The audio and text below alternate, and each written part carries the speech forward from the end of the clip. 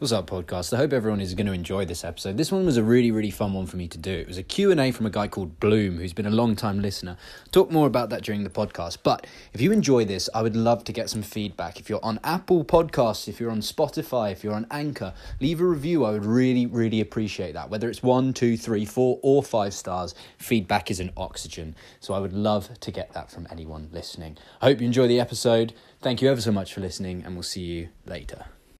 Hello and welcome back to League Talk, the podcast all about coaching, management and all things League of Legends. My name is AJ, and on today's episode we're back to another Q&A. So I absolutely love doing Q&As. So if you have any questions, you have anything that you want answered, anything that I might be able to help with, shoot over a message. This is the third Q&A that I've done now, I think, and these are the ones that I put a lot of effort in.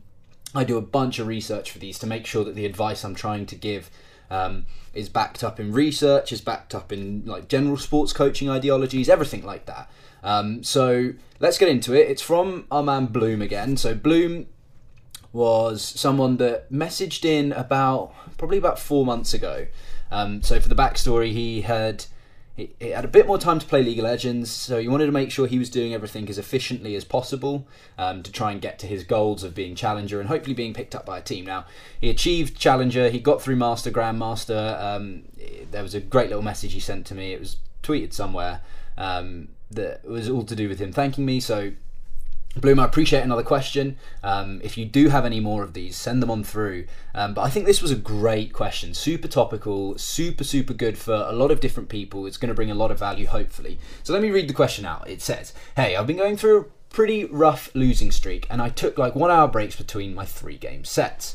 But I just keep losing and losing and losing. I honestly don't know how to recover from it. I played well in pretty much like 90% of my games and still lost. Perhaps you can make a video on how to recover from losing streaks and how to deal with self-doubt and confidence issues after a huge losing streak. Now, this was a great question. There's a bunch to unpack from this. So we're going to go bit by bit. But the first thing that I did really want to say was that losing streaks do come and go. Now, obviously, this is something that's a bit more not serious, that's not the right way of describing it, but means a little bit more, especially when you're trying to look for teams and things like that. So losing streaks do come and go. Sometimes they're your fault due to bad play. Other times there is very little you can do about it.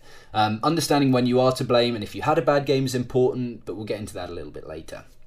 I understand and believe you that you did play well for the majority of games, and I probably agree with you that it probably, if you played well for 90% of the games, then there's other things that we can look at, okay? But sometimes you can miss things, and if you don't know how to find them, then hopefully this will help. I can't say this is the case for sure, but a quick caveat, one little thing that I wanted to say before we sort of delve into the big points, is that you need to make sure you're playing basically not on autopilot. Now, playing on autopilot is when you're just sort of doing things which is super far away from the flow state. For those who don't know what the flow state is, it's like the ideal situation. It's very task focused. You haven't got outside things in your brain, but that's the sort of place that most people want to be when they're performing, when they're playing, when they're achieving, is that flow state. But basically what I want to make sure that you're doing is I want to make sure that your attention isn't elsewhere. So for example, if your mum's in the room, if your girlfriend's there and you're conversing with them whilst playing League, that's not ideal. If you're watching a video on another screen or on a laptop, for example, again, your attention isn't on what it should be on, it is elsewhere. Now, obviously building time in for your mum and your girlfriend and whoever's around is great, but when you're playing League, it should be League only. That is the time for you to go to work as such, and that's how your schedule, I believe, is at the moment. So how do we do that? It's about extremely micro goal setting, and this is an amazing term that I use an awful lot, and I think it's super beneficial. We'll get back onto that later. But of course we have a bunch of techniques on how to be present, but this is also could be something to do with tilt maybe, so we'll get into that a little bit later. So just a quick caveat, make sure that your attention is where it should be and you're not playing on autopilot, because it is super easy to do. Now, here's the massive point. This is the biggest thing to take away from this video, I believe. And this is one of the biggest issues with solo queue and League of Legends, is something called self-efficacy. Now, this isn't far from self-confidence, it's pretty similar, and self-belief. So when your question was how to deal with self-doubt, self-confidence. This is a pretty similar idea. It basically means that you believe that your actions are having an effect and are confident enough to believe so.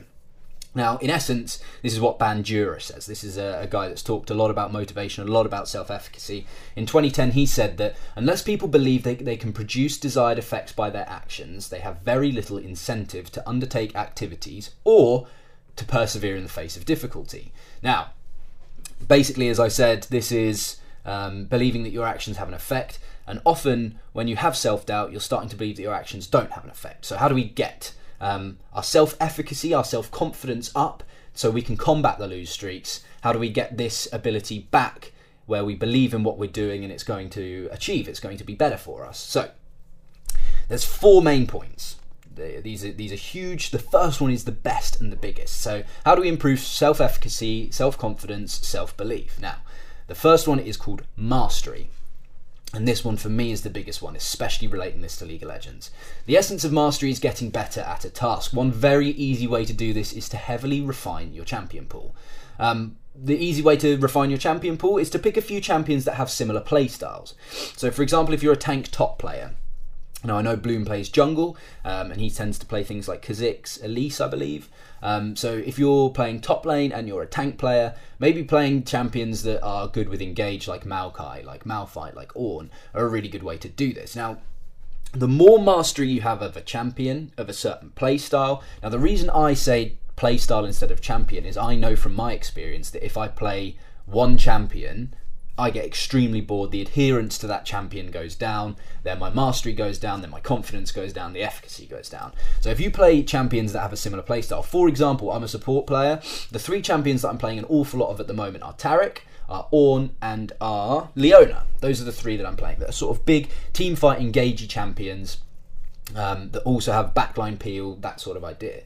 Now, I've noticed that actually there's going to be a video coming out soon called Rags to Riches. It's going to be a new series, but there was 9 games and I lost 2 of them because of the refining of my champion pool. The mastery of the tasks was getting higher. Therefore, my confidence got higher. I went into games believing that I can win because I know this champion and I know it better than anyone else does that I'm playing against in this 5v5. So if you can improve the mastery of your task, if you can improve the mastery by refining your champion pool to a couple of different champions, maybe 3, 4 is a good way to do it. Then you have things like counter picks in there as well if you need to.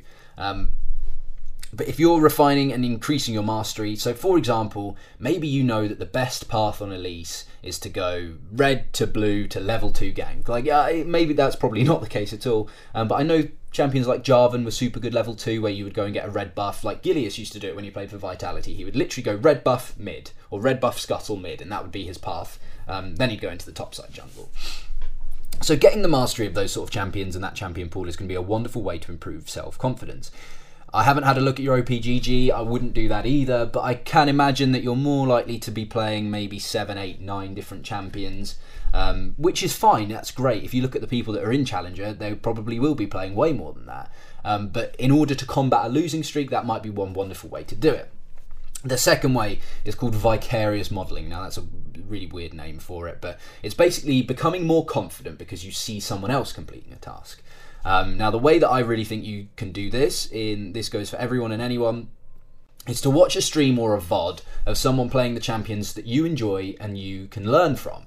So for example, if you are a challenger jungle player like Bloom is, and you know that you have a similar champion pool to someone like I Will Dominate, watching his streams through, maybe like the series that he does, how to dominate, things like that are going to be a wonderful way to vicariously model yourself off of him. So you'll pick up things that you don't do off of it. You understand, when he wins, why he wins, and that idea of becoming confident and increasing your efficacy because of someone else is a really good way to do it. This is something that we're going to touch on later, but it's similar. It's maybe a super good way to spend your breaks. Okay, so I'll drop that one in there and then we'll touch on it a little bit later. So that vicarious modelling, watching a stream VOD or of someone playing similar champions or a similar playstyle.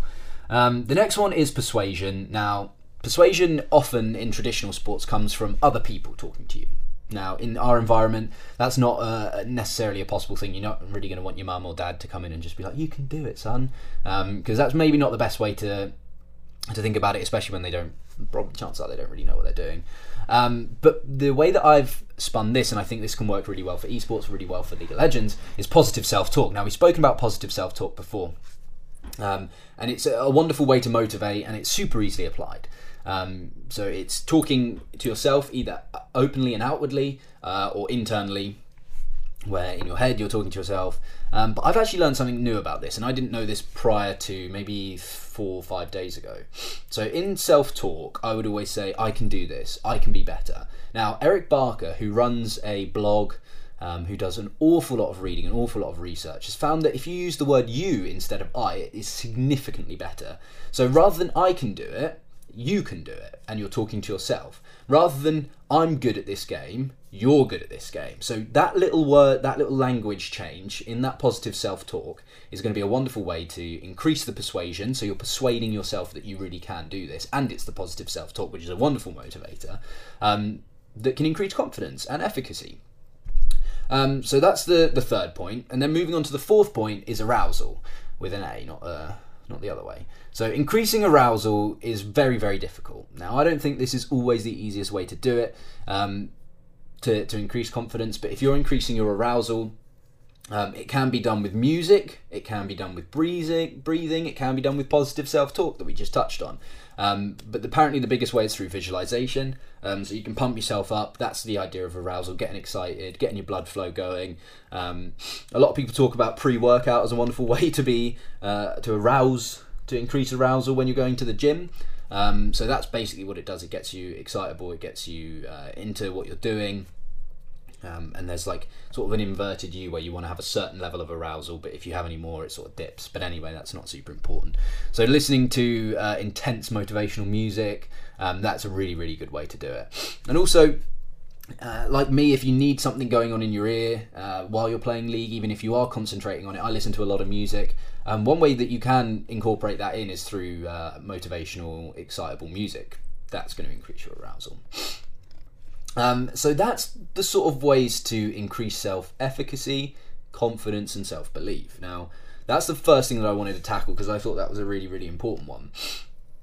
I think it might actually be the biggest part to helping you out here is the first thing is the mastery. Then I would probably go with vicarious modelling, persuasion, and probably in that order actually, 1, 2, 3, and 4 in terms of importance. But then when we sort of look more and more at this, you can break this question down into a little bit. So the first bit, going through the rough losing streak, and I took 1 hour breaks between my 3 game sets. Now, we'll touch on both of these things now. For those who don't know, the idea of sets is you play sets of 3 games, and a maximum of 3 games, depending on if you win or lose. So if you win 1 game in your first 2 games, and then you lose the other, you play the third as the decider. Then hopefully you go up with a 2-1 set. If you play 2 games and lose both of them, you stop playing immediately and take an extended break. So if you lose the first 2, don't play the third. The reasoning behind this is it allows you to recover from losses and capitalise on hot streaks. It's a twofold win here. Now, Bloom, if you win your set of 3, my advice is not to stop. If you have the ability to keep going, go on and play a set of 5. Same rules apply. So you go 2-1 in your first set, let's say, play until you get to the end of your 5th set. So that might mean that you play 1 more and you go 3-1. Great, you've won the set. That might mean that you play 1 more, you go 2-2, because you lost the last game, you play 1 more, that's the set. This again capitalises further on when you play well and allows you to reset after you play badly. So if you are winning the first set of 3, go on to a set of 5. And when you're on a hot streak, you should be capitalising on that. It's like people who are doing 3-point throws in basketball, or penalties in football or soccer. You want the people that are on form. If they've taken a penalty already and they scored, or if it's the season they've had 20 penalties, they've scored 18 of them, you're not going to be like, well, don't bother taking the next one. So it's just that idea of capitalising on the hot streak. So that was a quick little one to touch on. But then I wanted to touch on the breaks as well. So one thing that I have spoken a lot about in this podcast, in this sort of ongoing video series as well, is all to do with breaks. and we've spoken about, going getting some water after a loss, or just having a break generally after each game to pull yourself out of it, reset your mental, go back into the game. Even if you are winning, it's a great way to do it. But I want to ask a question to anyone that does do breaks is, are you making the best out of your breaks? Are you going outside? Are you getting water? Are you doing short things that will help you reset mentally? Learning to leave behind the previous game because tilt might be an issue. So are you just going to sit at your computer for 5 minutes, wait for 5 minutes to tick down, maybe watch a video and then go back? Because that's probably not the best way to utilize your breaks. Short breaks are okay, but extended breaks without doing things useful for the mind and body aren't always helpful. Small and regular breaks. So if you're doing 5-minute breaks every game, all the time, even in games you take a 5-minute break, can cause dissonance. It won't always, but it can. So cognitive dissonance is basically confusion of the mind. Instead of doing that, here's what I recommend for those at a higher level. Now, Bloom, I think this would be really, really good for you. This links back to the sort of the vicarious modelling, watching back onto VODs and things like that. I would like to see if this is helpful. I would like to see if you critically assess your games during a break. So you've finished your set of 3, you've won 2-1, but that one loss has really stuck with you.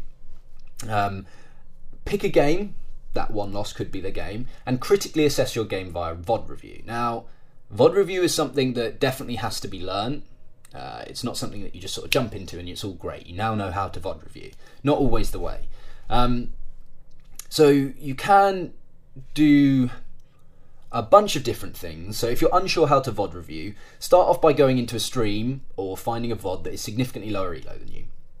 Watching a bronze game, for example, where you know what they will be doing wrong. Fact. It's that idea of, I can't remember the right terminology for it, but it's the idea that if you want to start something, for example, flossing your teeth, you floss one tooth, you make it so easy to floss that you can't not do it. You feel stupid for not doing it. So if you go into a bronze game, spend 15-20 minutes looking over a bronze game on a higher speed, you understand what they're doing wrong. They take bad trades. They're not playing to the champion's strengths. They're not pushing themselves. They're not taking. All of them are taking bad team fights, for example. And then you can start to build up where you are elo wise. So you go from bronze. It's like, I understand exactly what's going on in this VOD. Silver, this is still nothing. Gold, okay, I understand what's going on, but there's a couple of things that I need to improve on. Then you go to plat, then you go to diamond, and you build it up slowly. This is a super, super simple adherence and understanding tactic, especially when it comes to acquiring knowledge. Start simple where you can understand and let it get progressively harder until you're achieving your goals. So if you record all of your games, maybe you use something like Streamlabs, OBS, you can take it out of the client from the recording, and then you just pick a game where you think you didn't play well, you didn't understand, and something went wrong, and review your play. You don't review anyone else's. Don't look at the top laner. Don't look at the mid laner, the bot lane. You review your process, your game, what you did wrong. You have a look where you could have faltered. I've done it. I was recording for a series that I just spoke about called Rags to Riches, which is coming out. And I was like, why did I do that? That literally makes no sense. I can't believe I've done that. So when you're looking back at it, you start to pick up things. Start a little improvement pad alongside that. Write down in that game what you did right, what you did wrong, what you can do better. So make sure that your breaks are engaging and are useful. Don't lie to yourself and think that if you're sitting watching a video, you're watching your Logan Paul vlog or something awful like that. I don't mind the guy, but if you're watching a video, and it's not my videos and it's not my podcasts, you should watch those. But if you're doing that and it's just not going to be as helpful, the truth is you should get outside into the green. You should get outside, maybe take a couple of deep breaths of fresh air, for example. Go and get some water if it's a short break. Come straight back. Think about the game and get back into it. If you're taking a longer break, do something that is engaging for your goals, your achievements. For example, if you're taking a longer break and you're just going to watch TV, maybe not ideal. If you're taking a longer break but you're going to VOD review, that's where the magic might happen. Right, so we're pretty much getting to the end of it. There's one more topic there. I don't actually know how long this video is going to be and this podcast is going to be. So,